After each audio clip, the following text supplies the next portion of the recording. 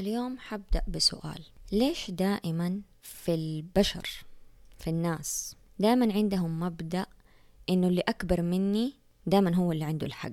يعني نيجي حاطي مثال للأمهات، وما بقلل من قيمة الأمهات. شوفي بعض الناس تحب الفلسفة يعني إنه تلامس شي فيهم يصيروا ما أعرف كيف.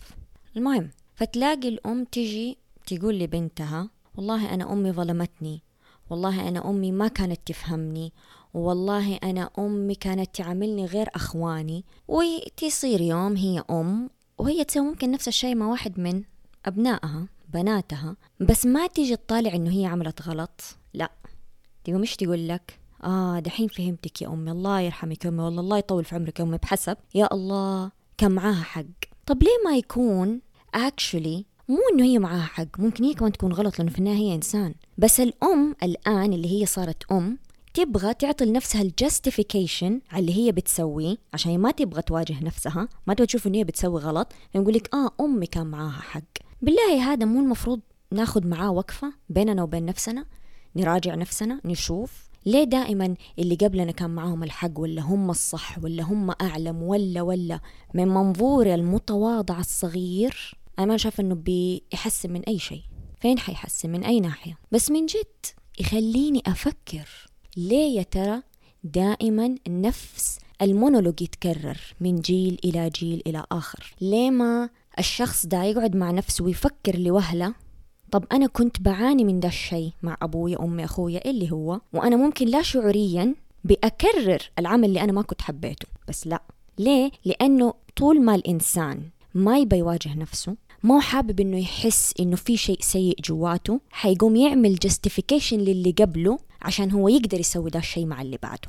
وهذه واحدة من الأشياء اللي للأسف تأذي وتستمر في الأذى للي بعده واللي بعده واللي بعده. بس الناس ما تبى تشوف. في النهاية كل إنسان حر، لكن في ناس تبدأ تفضل العزلة، تفضل هي ما تتعامل، ما تخرج، ما تتكلم، ما تسوي، مو عشان هي نفسية، ولا هي عشان اللي بتشوفه. لو نبى نتكلم من منطق ديب، أبدا ما هو منطقي. وغالبا في ناس بتكون بتراقب نفسها، وأنا أحب مقولة رحم الله امرئ عارف قدر نفسه. فكل ما الإنسان يكون صادق مع نفسه، كل ما كان صادق مع نفسه بحلوه ومره، ما حيقعد يكرر ويجي يعطي أحقيات ممكن هي ما تكون في الحقيقة حقيات، ما تكون إنه والله كان معاه حق ولا هو صح. ليه دائما لازم يكون هو صح؟ unless إنه أنت نفسك بدأت تسوي ده الشيء وما أنت عارف كيف تواجه نفسك، فبالتالي حتقوم تقول والله هداك الشخص كان معاه حق. أحس إنه من جد لازم إنسان يوقف مع نفسه كل فترة، ما يفضل بس يكرر. ولما حتى يعطي نفسه الحق، يسأل نفسه: ليش أنا بعطي نفسي الحقية؟ ليش أنا بقول إيه ولا لا؟ حلو إنسان يفضل يراجع نفسه، يشوف، يتكلم مع نفسه، يتواصل مع نفسه. حلو، والله حلو. اسمع علينا سؤال كده على السريع. والأدهى والأمر لما تيجي الأم تقول لبنتها: بكرة النهار تخلفي وتشوفي. هو يعني الخلفة ربي جعلها في الدنيا عشان أثبت إما أنا صح ولا أمي صح، وأجيب روح على دي الدنيا عشان أبغى أشوف ثيري؟ إيش المنطق الغريب ده؟ إيش المنطق العجيب ده؟ لأنه إذا هي الفكرة إنه أنا والله أخلف عشان بكرة النهار استوعب إنه أمي كانت صح، ولا والله إنه أنا، في بعض يجي يقول لك لا أنا بثبت إنه أنا غير أمي ولا غير أبويا، وما الروح دي تقعد تعيش اللخبطة دي. ليه يا جماعة؟ ليه؟ نفسي أفهم من جد، نفسي يكون في جواب مقنع، جواب عقلاني طبيعي. ليش الناس أصلا بتخلف؟ اللي حيقول لي عشان سنة الحياة، ما حرد، حمشي ودي ظهري. simple as that. هل كان ما يمشي معايا؟ أبدا، ولا أبغى يمشي في حياتي، ما له أي مكانة. بس بجد، هل الناس ولو شوية تفكر؟ يا سيدي تتفكر، give it 1 minute، half a minute.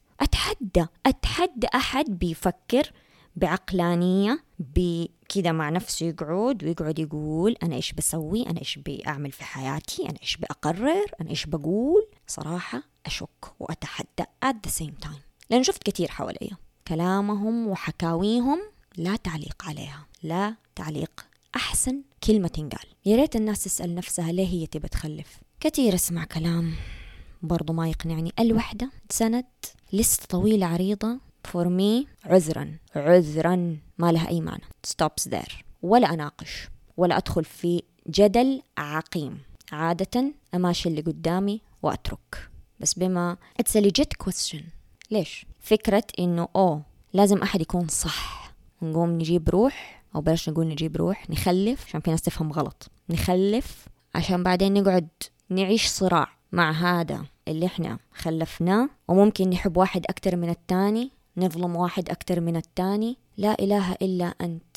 نو تعليق. للأسف شيء يزعل، شيء يحزن، شيء يبكي، بس إيش حيفرق؟ ما هو كله بيسوي كوبي بيست. طبيعي تتفرج وتذهل وتقول يا رب رحمتك. لأي أحد حيستفز من ده البودكاست، ومتوقع نسبة كبيرة حتستفز، ده إحساسي.